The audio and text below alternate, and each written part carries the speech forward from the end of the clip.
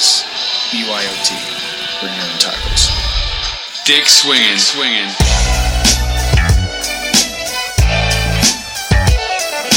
You're listening to American Slacker Podcast. We can say fuck.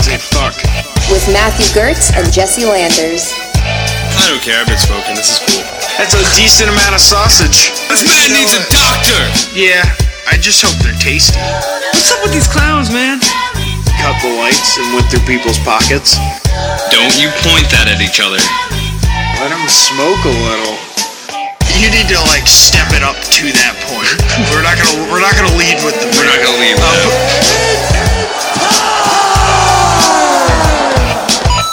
And one of the projects that I worked on early in my career was I went to Peru and was filming a series of lines that are drawn in the sand in the desert of Peru.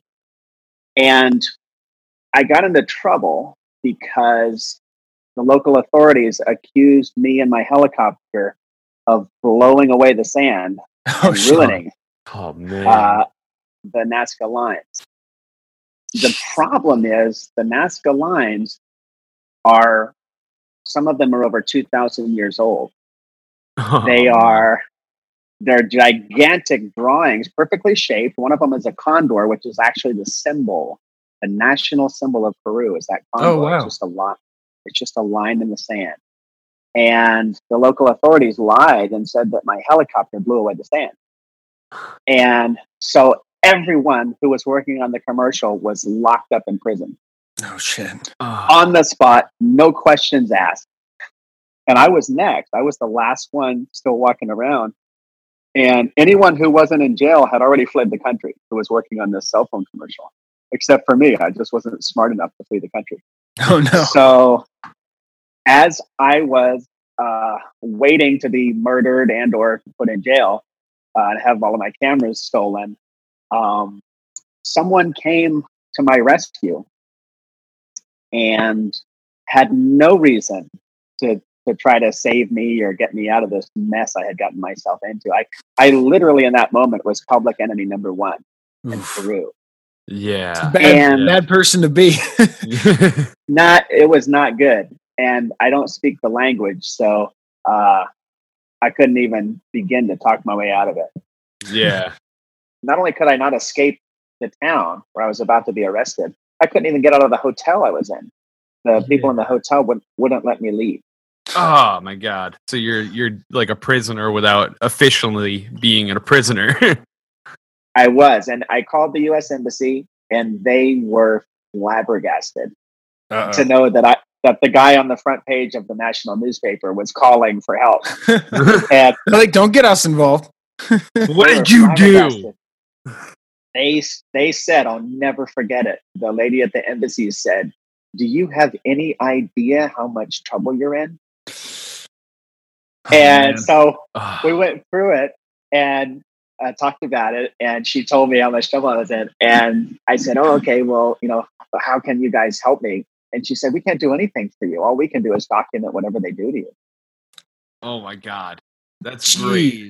It's not very, not looking very good if that's the outcome. We're going to sit back, watch, and write down some facts about what they do to you.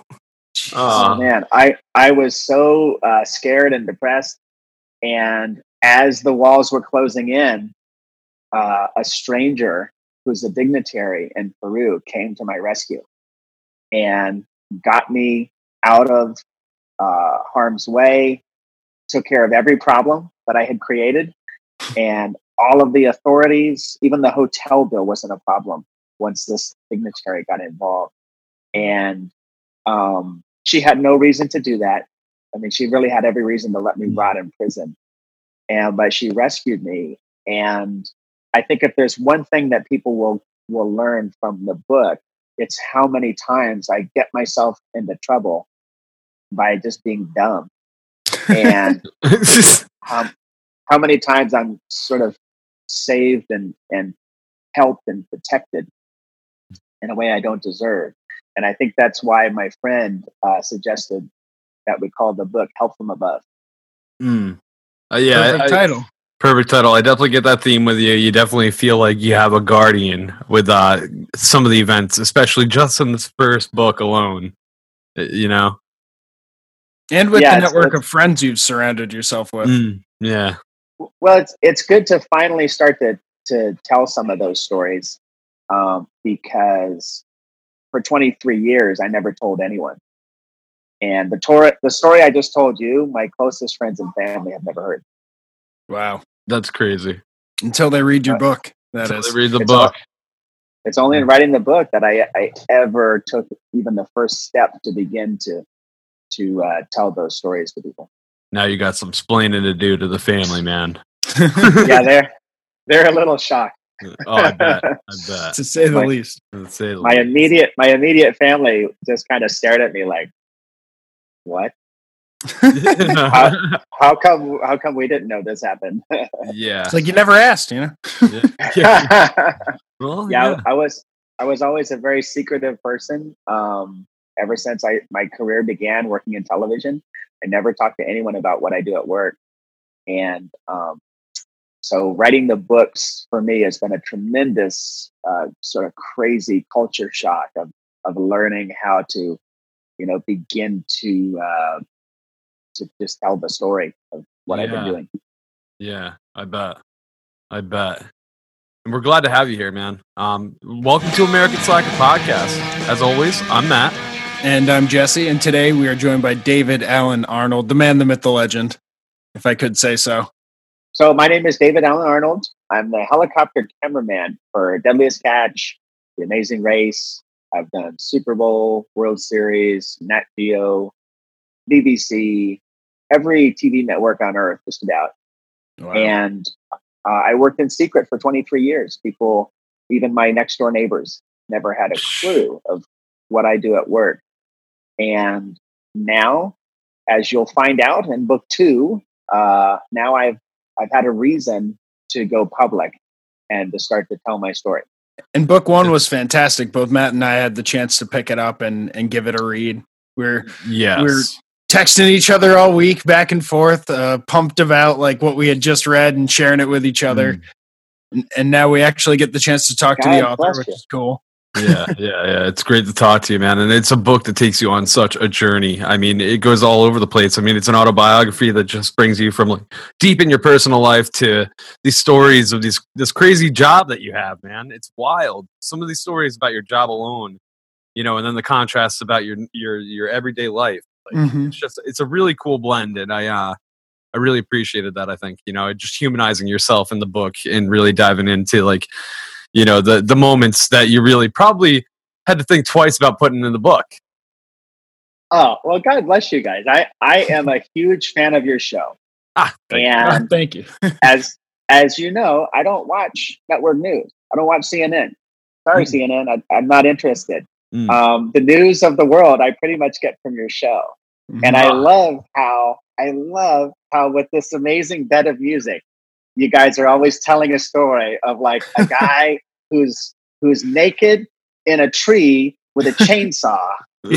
And you always explain those stories in a way that makes sense to him. Because you know it does. You try and justify it, get in their head. Yeah, we got to figure out. He's like, of course I'm going to climb that tree with my chainsaw and with no clothes on because I got to do this thing. Yeah, and I love how you tell those stories, and that kind of makes me comfortable because I always in my own life I do crazy things too that make sense to no one else except me. So yeah, who doesn't? I love listening to those stories on your show. Thank you. I feel like that's what it is to be human. Like people will say you're weird, but you just got to make that decision because it's the one that you feel is right, even if it is getting naked in a tree. God bless you guys, because CNN, if they covered that story, they would just say, "And a man was found in a tree with no clothes and a chainsaw." But you guys always go the extra step to go, "No, let's back up a little bit. Let's figure out how he got up there. Let's dive into that man. We need to see the larger picture here." Yeah. Now, I'm sure you've seen a lot of crazy things in your time behind the camera. Oh, okay. Honestly, every day at work, and on my job is a once in a lifetime experience. It's maybe that's why I never told people what I do at work, because it just wouldn't make sense to them.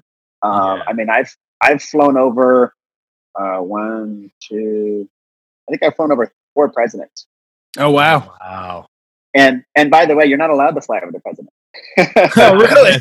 Oh yeah, you need clearance for that. Exclusive right, huh? Yeah, the felt up by the Secret Service real good. We had a few interesting moments. The president has for people who don't know this, the president has a 30-mile ring that goes over his head. Wherever he walks, wherever he drives, it is a 30-mile no-fly zone. Nothing flies in that circle. And I have been in that circle more than once. Oh, geez. And usually I have a Secret Service agent on board the aircraft with a gun and his job, we're just making a TV show, so we're not really doing anything wrong, but his job is to take his gun out and kill us all if we do anything that might harm the president. Wow. Which means taking himself down too. Yeah. Yeah, well, that's he's hopping in the pilot seat. Part of the job, man. Yeah, I guess so. I mean, that's talk about a serious job. That's their job. They're human shields, and that's just a typical day at the office. Just a typical day. Like you make it sound so casual. Yeah, you must have some nerves of steel, though, too. Yeah, man. Feels like, or maybe I'm just not that smart. You chalk it up to that, but I think you're smarter than you give yourself credit for. Yeah, I think that's the mask to the courage right there. You like to say that, but you just got balls of steel, man. Well, I definitely will say this. Writing book 1, I really had to not only learn how to explain what I do, but also accept a little bit and talk about the reasons for some of what I do. I had a journalist one day who called and he said, "Hey, Dave, I want to go fly with you on WS Catch and take pictures of you doing the show." And I said, "Okay, well, we're going to have to take you to the Coast Guard and we're going to put you in a helicopter upside down underwater and you can practice getting out of the doors." And he goes, "What?" And I started to explain to him the number of times that people have been killed in that environment. And he said, "Oh, I don't think I want to go." And now we're just sitting on the phone and it's this awkward silence. And he goes, "Why do you do it?" And I thought about it, and I'm very clear on why I do it. Because I am smart enough to know that a lot of my colleagues have died since my career began doing what I do. And I'm very clear about why I do it, because I accept that we're all going to die. Yeah. That's not a question. What's a bigger question, and I think a question that people don't often face or think about, is, am I really living? And so tomorrow, if something bad happens to me, don't feel bad for me, because I have been living. Yeah. Yeah. Yeah. Exactly. And you're doing what you want to do. And I mean, it all goes into that story that you like outlined in the book, you know, from your earliest moment as a child with the floating in the crib. You know, like, it's just like, I think you're doing exactly what you need to do for your personality, you know? And a lot of people don't get that chance. I'm really curious about that floating in the crib thing. I honestly don't know what happened when I was a teeny tiny little toddler, and I had this experience of floating out of my crib and going out a window. And if it wasn't for writing this book, I never would have told a soul that happened. But I am kind of curious. It's very personal. It's a very personal memory for sure. Yeah. Yeah, and the symbolism of it for who you are is just too crazy, man. Well, it's interesting. I've had a lot of what you could call magical experiences in my life, a lot of times I have witnesses. So most of the stories in the book involve other people who experienced, whether it was a message from someone who has died, who sent me a message after their death, or if it was, getting out of a dangerous situation that I shouldn't have survived. Yeah. I've had a very sort of blessed life, and has always been an element of magic. Yeah. And so I hope that people can read some of those stories, like when my mom passed away, and not only did I get a message from her after her death, but another person was there and saw and heard and felt the message. Yeah, that like gave me like goosebumps reading that part, because it was just like I could, there's no explanation for no logical explanation for it, if you will, and I'm just kind of amazing. Well, I do like to talk in the book about how thick I am, and so I'm also skeptical. So I'm not the first person that's going to believe if a ghost is in the room. In fact, I'm the last person that will believe it. So so when it happened to me, I thought, well, how do I disprove this? How do I prove that my mom isn't here because she died, months ago? How do I prove she's not here? And so I tried that, and back was immediate and absolutely crystal clarity that, oh, well, the question I just asked is something that only my mom will know. And she answered it instantly. And so I hope that when people see some of those stories, that it will connect in their own life, so that if they've lost someone, they might have a little bit of peace to think, oh, okay, well, maybe my mom isn't just gone. Or maybe my brother isn't just gone. Maybe he's still in some way is out there. And the love that we shared is actually an important thing. And it maybe would, if people, are more open to recognizing signs and stuff like that they might not have before, after. I think so. I definitely do not tell people what to think about that stuff. I steer completely clear of religion and beliefs. I'll let them just sort of feel the story of what happened with my mom, or what happened with my friend who was killed in a helicopter crash. Just let them see minute by minute what happened, kind of like watching a movie, and then they can decide for themselves. Does it mean anything? Does it give them some hope or peace for someone that they may have lost? And whatever that is A-okay. I'm not gonna tell them what they should think about it or what it means. And it came across very well, I have to say. Yeah.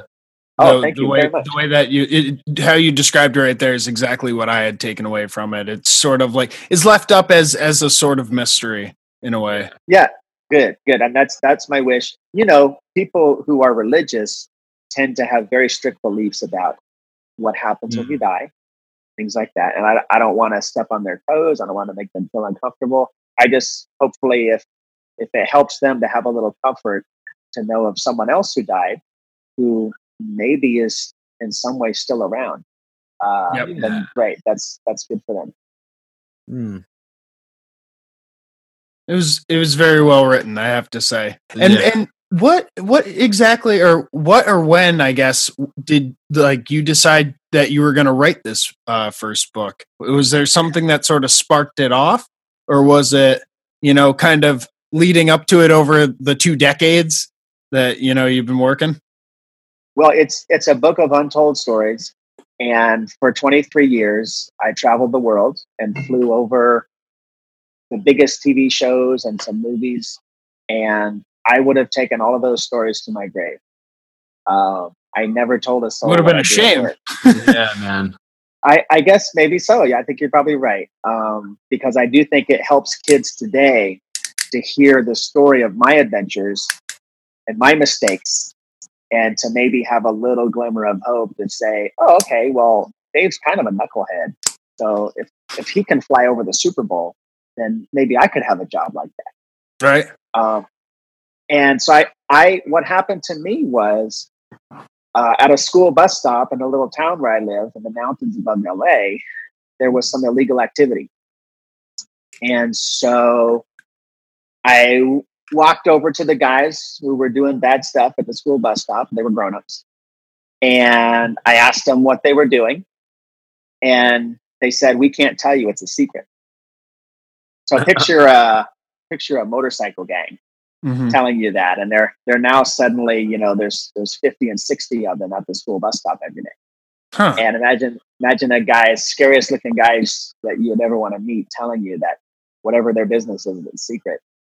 Well, that wasn't good enough for me. I wasn't okay with that. I never accepted it. And so I started fighting with them because I made it basically abundantly clear, you guys can do your illegal stuff wherever, be my guest, but you can't do it here. This kids gather here every day, and I'm not going to allow that. And basically that started me down a path to going to war with organized crime. And in the process of doing that, I wrote a book about it. And someone read the book and said, "Oh, that's okay, but I think you have to write another book first." They said, "You have to write a book about who you are and what you do for a living." So I've done that. So that's book one. That's where Help from Above came from. Okay. But you originally wanted to start with book two, really? That book was written first. So I wrote the book about the school bus stop first. Wow. And I was told to go back and write another book. So I did, because I always, one thing you learn from my books is I always take advice. And so kind of like you guys, you have all this awesome music in your show. Someone told you to put music in your show. Yeah. And now you have like one of the best podcasts in the world. Well, thank you. Yeah, I mean, I've always kind of, for as long as I can remember, been on that track with advice too. Is people are generally trying to help save you the time it took for them to learn that lesson. Yeah, knowledge is flowing everywhere, man. Just fucking tap into it. Yeah, and that's actually a painful choice. Let's be honest. It's I have so many stories in my books where someone brings me an idea like that. And I think about it and I go, oh, crap. I don't want to do that. All right, fine, I'll do it. Yep. But I know what you said, which is they love me and they want me to have greater success than I know how to do. So they're telling me what that is. And because I'm open to that, I find that even with average intelligence, I can achieve great things. And that really is the story of my career is people around me helping me to do better and look better and be better. That's great. It's great to have support like that too. Yes. Yeah. If you're open to it, I find that a lot of people don't take advice and they suffer. People are telling them what to do, how to get out of it, how to, in my case, if it's writing a book, okay, that's a lot of work. So someone's telling me to go off and do 2 years of work. And in my case, tell stories that I've never told. I'm going so far out of my comfort zone. Yeah. And it's a painful thing. It sucks. But because I took it as an act of love, when they told me to go write another book, I embraced it and I did the work, and it did suck. But now I have a book that for the first time in 23 years tells people what I do for a living. Yeah, it's like the harder road is usually the more successful one.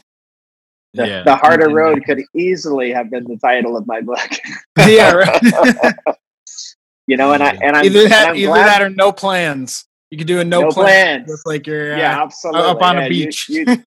You're right about that. My life is definitely a story of the harder way and no plans. And I'm glad that I took the advice to write book one, because now that I look back on it, I really feel like my stories of mistakes and miracles and success, I think, can help so many people to get out of their comfort zone and stop worrying about, do I have a plan, or start worrying about how will this end, and just focus on, fuck it. What's the first thing I got to do? Let me just concentrate on that and do that. And that's how I've lived my life. Mm. Yeah, it's gotten you some cool fucking places, that's for sure. Yeah, for sure. Yeah, and it concentrates on living, man. A lot of cool pictures out there. Yeah. Right? Yeah. And I mean, in terms of listing off just some of the places based off of what you've written in your first book, Los Angeles, the Bering Sea, Peru, as you mentioned in the beginning, New Orleans, you've been like all over the place. Yeah, lots of work in Alaska and the wilderness of Alaska, where if you stop moving long enough, things will eat you. Yeah. yeah. I've been to crazy places where we're flying over sharks and filming them, and and I just for a moment, and I look down, I go, this would be a really bad place to land in this water. Intrusive thoughts. Yeah, it's a reality, and I think that it's those intrusive thoughts that people let block them from living a life of their dreams. I think that, and regardless of what you think of me, I can honestly tell you that most people are smarter than I am. However, you keep hammering this point home. I'm never going to believe you. You keep saying that, man, but I'm seeing a criteria, like you got resume including James Bond and Entourage and the X Games and UFC. I mean, it goes on, and you're telling me this over and over again. I don't believe it. Well, let me give you an example. When I watched the movie The Sixth Sense, I didn't know that there was a dead guy in the movie. People asked me later about the movie, and they were all excited. Oh, this is the best movie! It's such a cool story. I go, I thought it was boring. I don't know what you're talking about. They go, what's boring? What do you mean? And then they said this or that, and I go, what? They go, the dead guy. You don't know about the dead guy in the movie? And I go, he's dead? Well, here's the problem. It was hinted at in the movie, so everyone got, except me. No one said that he was dead. So I watched the whole movie, and I went home. I left the theater, and I didn't know there was a dead guy in the movie. And so that's a good example of how I can walk into a room with 200 people. I'm the only one that won't get the obvious thing that everyone else picks up on. And that's really the story of my life. So if I have a success in my life, or if I have a good career, a great resume, it's not because I'm smart. Sometimes it's because I'm willing to do something that other people won't do. And that may mean flying over sharks. It may mean flying over grizzly bears that will eat you if the engine quits in the helicopter. True.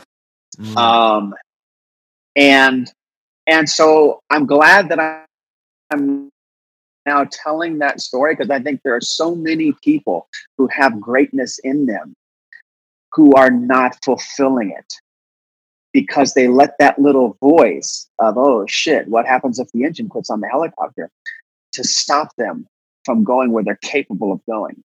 And I'll tell you this, a lot of my friends on Facebook come up to me quietly and go, Dave, holy shit, I can't believe what you wrote on your Facebook. Because I like to bring up controversy on Facebook. I like to talk about politics. And I watch everyone get into a furious, maddening frenzy of, I hate you and screw you, and the F-bombs start flying, and I didn't vote for that guy, and he's an idiot, and I hate this guy, he's a Nazi. And what I see is a whole lot of people who are living in cubicles and living behind gated communities, perfectly safe. Yep. They removed every element of danger from their path. That's cool. That's human nature. You want to have an easy time. You want to not be killed in your sleep. You want to not be eaten while you're at your office. And in a backwards kind of way, without realizing it, they actually stifled a very big part of their human spirit, which yearns for adventure and a meaningful quest. Yes. And because they don't have that, because that is suppressed, when they see someone on Facebook say something they don't agree with, they go to war. That's their quest. They don't have a fight. They don't have a war. That part of their spirit is just sick, and it's dying, and it's looking for a fight. It's like and they'll never let themselves come into harm's way in real life. So when they see someone on Facebook say someone they don't agree with, they go to war, and that's actually a healthy thing. It's a sign that they still have it, you know. and I think that if they read a book like mine, if they learn a story like mine, they may stop what they're doing and go, fuck it. Why am I living this perfect, safe career in a job that I fucking hate? Yeah. I'm not passionate about this accounting job, you know, and it may cause them to just for a moment, at least, just question, say, oh, well, what if I quit my job? Dave quit his job and he still has this amazing life. You know, maybe I should think about if this job that I fought so hard to get into and keep myself safe, maybe if I set that aside, I could actually live a happier, more fulfilling, more adventurous life. Yeah. Without a doubt, man. Absolutely. You got to be able to take that risk for happiness. Probably just be healthy overall. I mean, living in a cubicle behind a desk isn't really, I mean, hopefully people are, you know, getting out and doing things on the weekends if they can, but that's 2 days a week. I mean, what are you giving up? Like the most of your weeks to, you know, a 40-hour job that's just going to drain your soul. And we're the same as like humans from thousands of years ago. So we're literally programmed in our mind to need to do something all day, active, like constantly be doing something, you know, like and be driven. And like the cubicle thing, it doesn't add up to like what we are. You know, it just creates depression and bad things. I'll bet you if you ask most people in their cubicles, what do they really want to do? They know it. Like they know if they'll tell you what their calling is. Mm-hmm. I think most of them will. I think most of them will usually they think about it every day. Yeah. You know, I really should write that music. I really should, you know, I should just quit this job and just play in a band. I don't, you know, who cares if I make money? I'll be making music. I'll be connecting with people in a way that I can do. Like they know that, but they go to that job and work in that warehouse just to pay the bills. And then the bills and the job become so all consuming and overwhelming. They don't have time to think about the music that they could be making, but it's in the back of their mind. It's burning in there. And most people I find never follow that voice that says, fuck paychecks, just go do what makes you happy, you know, because even your family and your kids will be happier and healthier if you're really living your life. True. You're not just stuck in that grind, doing your daily routine that takes up all of your time and energy. I mean, look at you guys. How did you start your podcast? How did you know you wanted to do that? Well, I was going to say, you know, a voice probably is really behind this too. And I mean, it was really Jesse's idea. Jesse had said, you know, we have a lot of fun talking bullshit all the time. We should fucking make a podcast. And I was like, nah, man, come on. What are we going to talk about? And he's like, I have a feeling people would find us interesting in the stories that we talk about on Xbox Live or over the phone. Like, we're just hanging out and smoking a blunt.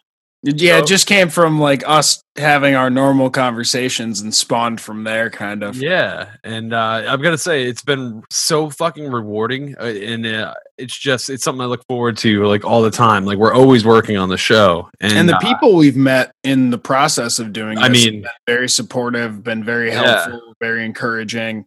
I've never heard anyone be like, "Oh, fuck you," you know. Yeah, we haven't had one hater yet. Honestly, we've been active for a year and a half. Over a year and a half probably now, but like it's amazing. And here we are, we're talking to you, you know, and I mean, it's like we get to meet people like you, and it's craziness, man. I mean, how else would we be talking to you right now? I mean, we're kids from, you know, I'm in New York, granted he's in California near you, so maybe you would run into each other at a store, but how would he know you're fucking who you are? Yeah, right. In-depth conversations about this book that you've created about your life. Like it's just. Well, I'd see the hat and I'd recognize him. Yeah, you're that guy. I wait a minute. I heard Jesse doesn't like to wait in line at the store. No. No. I mean, if I don't have to, why the hell? You could be the guy that's telling you fuck you. You could be that guy. Yeah, like fuck you. That'd be weird if that guy turned into one of our listeners one day. This is how parallels work, man. Different universe. That happened. Yeah, right. But it's, we decided to start doing this and just kind of putting it out there to see what would happen. And we just kind of said yes to an idea is I guess where it all kind of started from, the seed it started from. Yeah.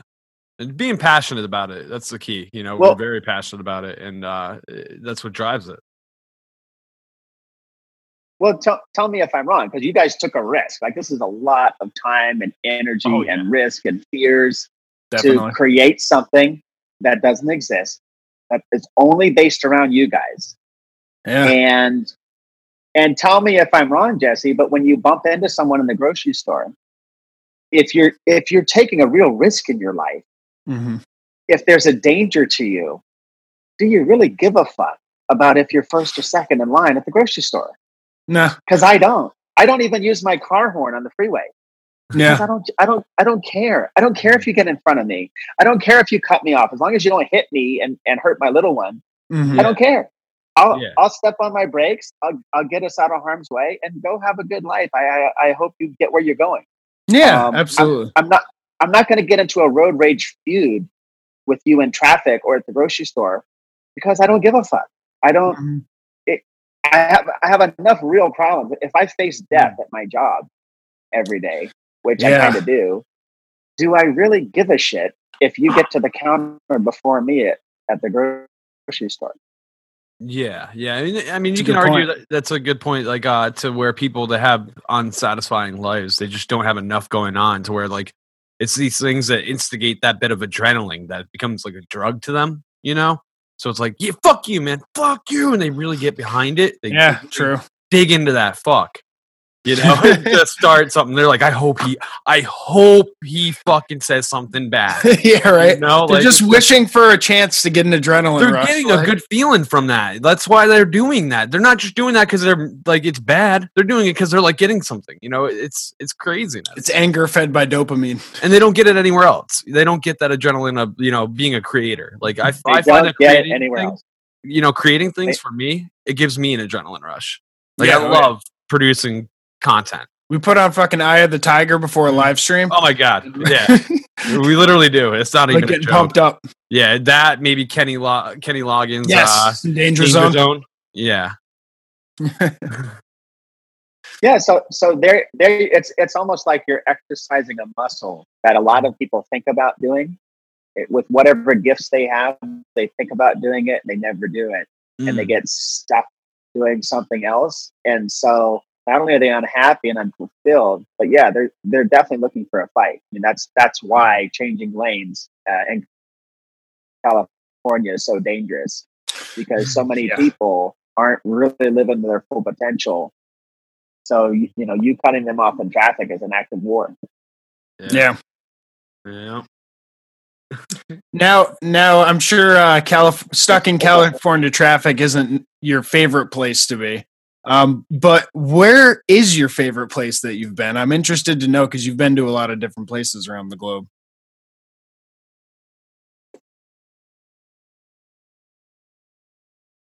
Uh-oh. We were doing good. Damn it.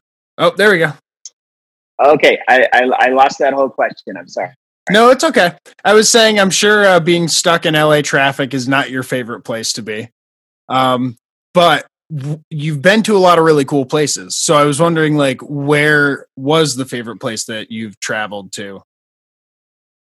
My favorite place that I've traveled to is my house. I've been all around the world, and not to frighten the general public, but I will tell you this: if I'm killed tomorrow in a helicopter crash, my ghost will be at my house. I'm so happy there. It's such a magical part of who I am,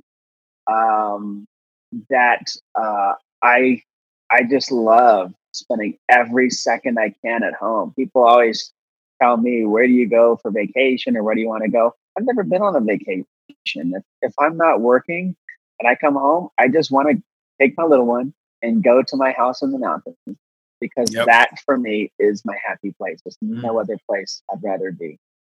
And I've heard you describe I'm glad people get to see. I heard you describe it. It sounds beautiful. Learn a little bit about Skyforest. It's magical. And when I bought my house there, I wasn't looking for a house. It just sort of came to me. Yeah, it was given to me in a way, in an unexpected way. And so now here I am, living on top of a mountain overlooking the city of Los Angeles. And although we're in a desert, we're in the Mojave Desert. Southern California is a desert. That's why the weather is so nice. It never rains. Why everyone lives there. But the downside is it's a desert. Nothing grows in the summertime, except at my house, where it rains and snows, and we have clouds that form around the house and water the trees and grass. It's so cool. Some winters we get more snow than Michigan, even though we're in the Mojave Desert. And one of the pictures in your book, there was at the house from some snowbanks up on the side of the driveway there. Yeah. The day that picture was taken, it was 85 degrees and sunny in downtown Los Angeles. Wow. And we had 3 feet of snow at my house. And you can see the city of Los Angeles from my house. How far of a drive is that? And so one day I was at Cloud. It's an hour and a half from downtown.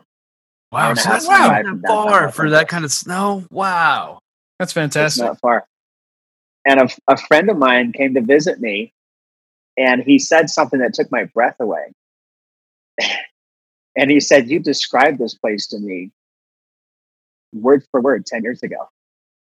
I said, "What are you talking about? I didn't even know that a place like this existed." And he goes, "No, 10 years ago, you told me where you wanted to be, and you described it to the inch." And I thought about it, and then I remembered that he and I were down in the city where it's all graffiti and razor wire, traffic and road rage, car pollution, and we were just, we were having a normal conversation of, hey, where do you want to be in 10 years? And so he told me where he wanted to be, and I described this surrealist, magical existence in a mystical realm, just like my pea-brain imagination, just thinking like, where, if there were no limits, if there were no rules, where would I want to be? How would I want to live? Mm-hmm. And I literally described my life and my house today in Skyforest, California. That's amazing. Yeah, it's wild, man. And just how the house came to you, like how you found it, like you described this in the book, that you just stumbled across it online, and you almost didn't get it. The whole scheme with the real estate agent was really sketchy too. Well, here's the deal. I looked for real estate in Los Angeles for years, and as my little one was on the way and we were looking for a place to live for years, I searched Los Angeles for a decent home. And I didn't find a decent home. What I found was, and this is no exaggeration, what I found was a crack house in Torrance for $500,000. Jesus Christ. Jeez. And probably needs $100,000 worth of work, right? Probably more. It may never be safe, but just to make it habitable, it needed probably $100,000. And I couldn't afford that. So I was just kind of stuck, just looking for some way that we could live a decent life in this really expensive city. And I found this listing on the internet, called a real estate agent up in this town in the mountains. And I told him about it, and he laughed at me on the phone. And he goes, "What, did you find this on the internet?" And I did find it on the internet. I go, "Okay, fine." I go, "You just show me some houses you want me to see up in the mountains and whatever." Mm-hmm. I got to his office the next day, and he had this weird look on his face, and he goes, "You know what? That house is for sale." I had to research it. And he drove me over there. We get to the address, and he slams on the brake, and he grabs the papers, and he looks at it, and he goes, looks at the house and he looks at the papers. It's like he's trying to see where they made a mistake. How did they screw up in writing these papers? It's like, oh wait, it's only for half the house. Missing a zero. Hold on, we got to move the decimal. But he just sat there in silence, looking at the house, looking at his papers, and then he finally says, "They're selling this house for that much," and he couldn't believe it.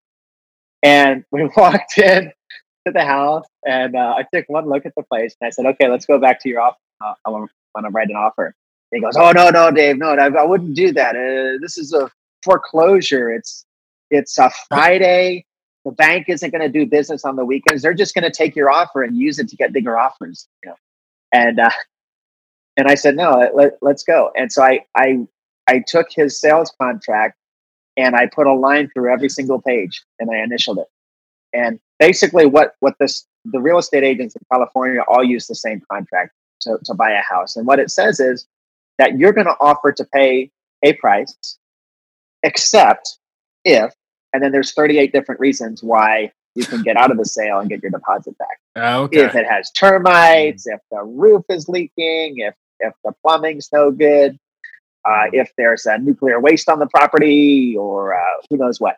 There's a clause that says if you're just in a bad mood and don't know what you were thinking and now you don't want the house, you can still get out of the... I do that all the time, you know. And, I was in a weird mood that day. I just bought 5 houses. I scratched all of that out and I signed it at the bottom, which basically said I was going to pay full price no matter what, bar none. And in spite of what he had said, I'm sure he's right about foreclosures and banks. In spite of what he said, the bank called on Saturday and said, "Okay, green light. We're going to sell this house to you." Nice. And so it is. That's how I learned, about where my favorite place on earth is. I didn't know that there was a town called Sky Forest. It looks like something out of a movie. Like if you watch a movie like Edward Scissorhands. Okay. There's this neighborhood of cookie cutter houses, but up above, in the top of this mountain, there's this crazy magical realm where there's a castle and there's snow, and and that's pretty much how my house is in real life. That's crazy. And so I never sitting in LA traffic for 2 hours, which we sometimes do, doesn't bother me a bit, because at the end of that 2 hours, I'm going to turn on to Rim of the World Highway, which has no traffic on it, and which takes me up to this magical realm above all the little houses. Yep.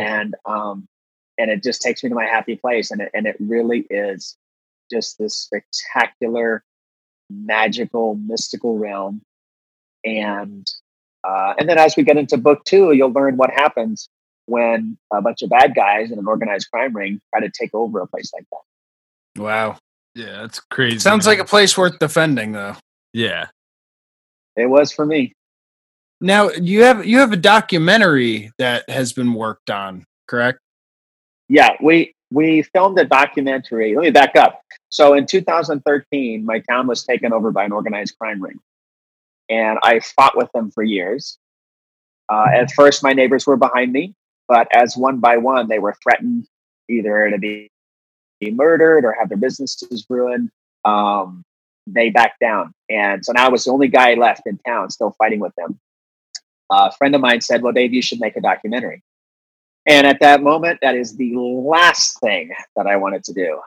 But I always take advice. I always take advice, even when it kills me. So I borrowed money, I bought a camera, and I started filming. And within 3 months, we found a body hidden behind their building on camera. Wow. The documentary about the crime ring and the corruption and the just crazy ugliness that they brought into this beautiful, magical place, this charming little town, has all been filmed. And it was supposed to be on television 4 years ago. The bad guys threatened lawsuits, and the Hollywood production company backed away from the story. And so I still own all the footage. Okay. And I learned in the process of that that you can't trust a big corporation to tell the truth because they don't give a damn about the truth. They just want their money. And if someone threatens their money, which is what a lawsuit is, they will back off of it quicker than you can think of what's happening. And so I said, okay, fine, I'll do this myself. So I wrote the books, and I am self-publishing. And, people say you can't fight City Hall and, you'd be nuts to take on organized crime. But I will tell you this, if you have the balls to tell the truth and to stand up and to document what they're doing, which in this case was at a school bus stop in my town, and you can self-publish a book on Amazon, and enough people get together, read the story, share it, talk about it, it can become impossible for the bad guys to touch you, because they will know that if anything happens to me, too many people will know what happened and why. And who was at fault. Yeah, exactly. So, you painted too clear of a picture. So it's a backwards thing. Yes, organized crime, they can murder you and hide the body. And yes, the corrupt politicians will make sure that no one investigates what happened to you. But it's a backwards sort of thing. It's like, if you stand your ground and you fight them publicly, you can very quickly become well known enough that they're afraid to touch you.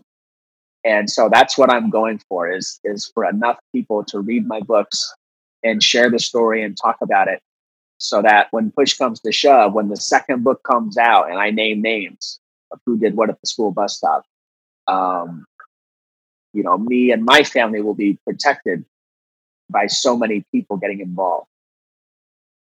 Yeah, and that's super important. I know you say that you can be thick-headed and rush into things, but remember your safety is also important too, along with the safety of your town.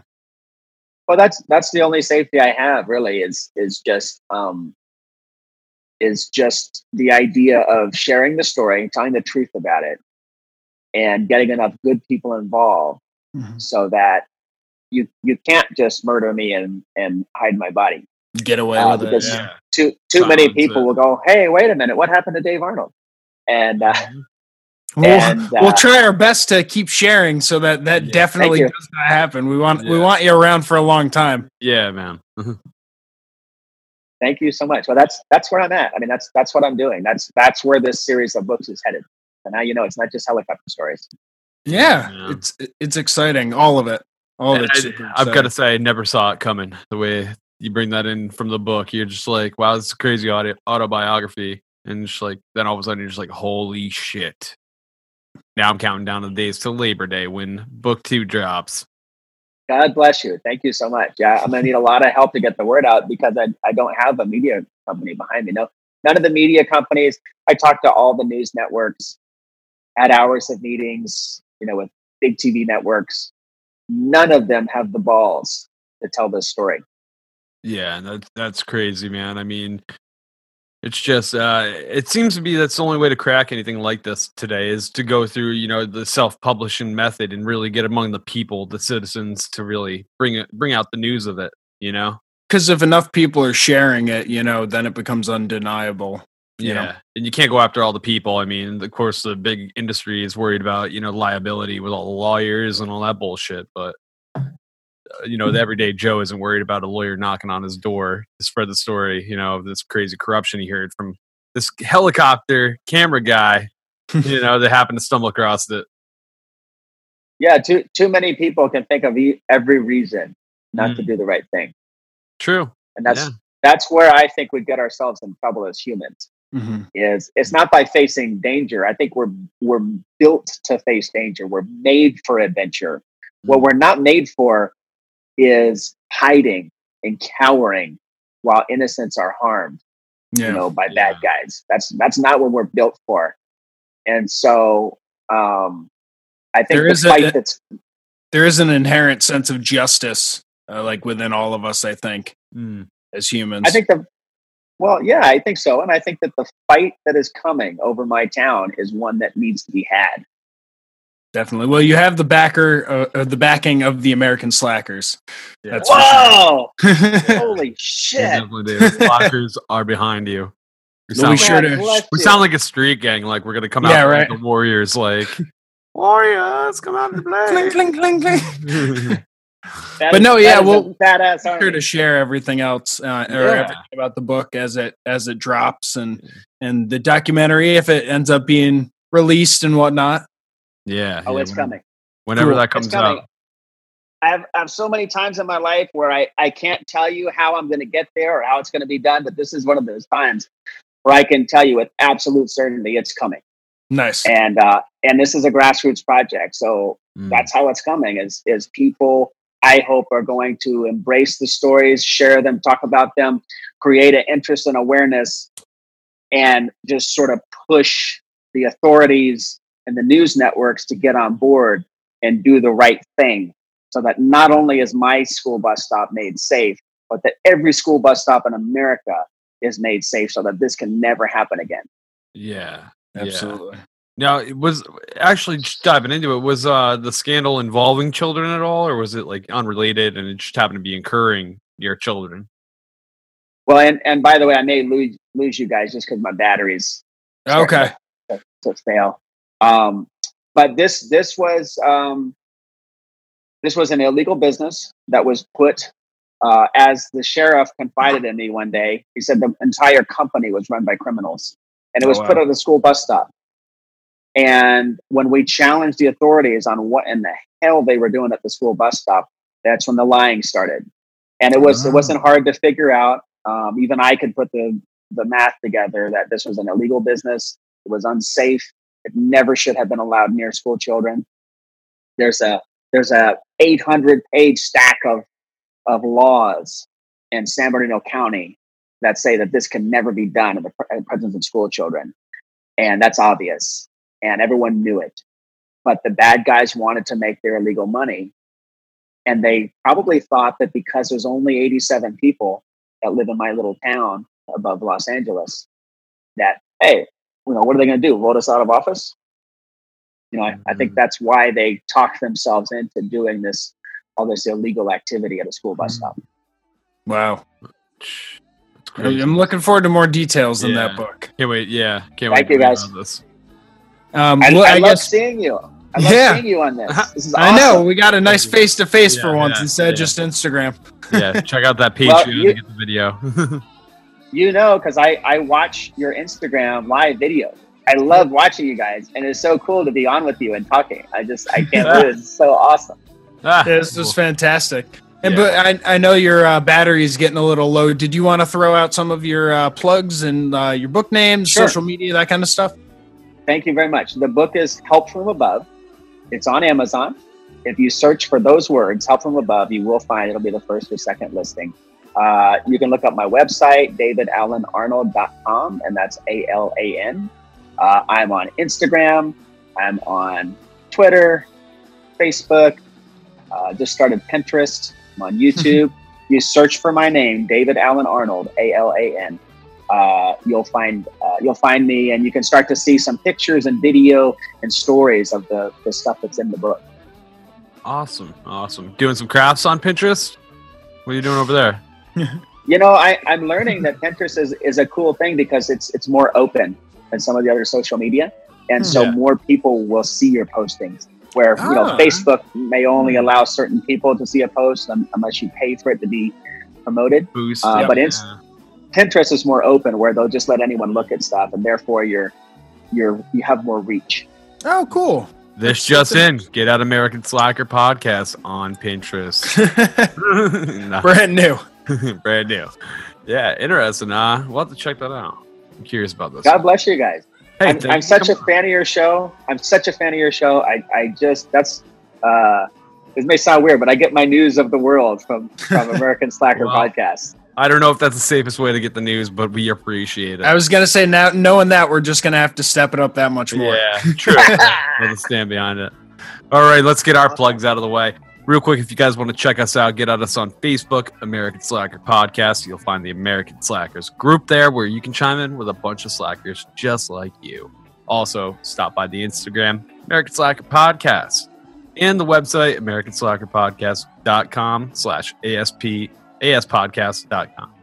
You can also find us on Twitter and Reddit at AMERSLKR Podcast. All of our stuff is on YouTube. Please drop a 5-star review on Instagram for us. And also, damn it, I was going to say thank you for anyone watching Instagram Live, but we're not on Instagram Live. When we are. Yeah. Send us an email, americanslackerpodcast@gmail.com. And also check out the Spotify playlist where we have all the artists we feature on the show and some we've had on the show. You can also become a Patreon sponsor over at our Patreon page and visit our shop, americanslackerpodcast.bigcartel.com. And don't forget to check us out on our personal shiz. You can get at me on Instagram at MWG Media, and my gamer tag is Matty G from HP. And I'm on all that shit at Landers the Plane. Alrighty. David, thank you so much for coming on, man. We're huge fans. We love everything you do. Check out his Instagram especially. I mean, this guy's always up to something, putting something crazy on there, let alone when he's not producing books and crazy documentaries, bringing down crime racketeering schemes. Playing Batman. Mr. James Bond. Yeah. Just thank you so much. Thank you so much. No, thank Matt you. and Jesse, thank you very much. It's such an honor to be on your show. Thank you for everything. Thank you, brother. Anytime. You're welcome back. Thank you, everybody, for tuning in. We love each and every one of you. And until next time, that's it. There you go.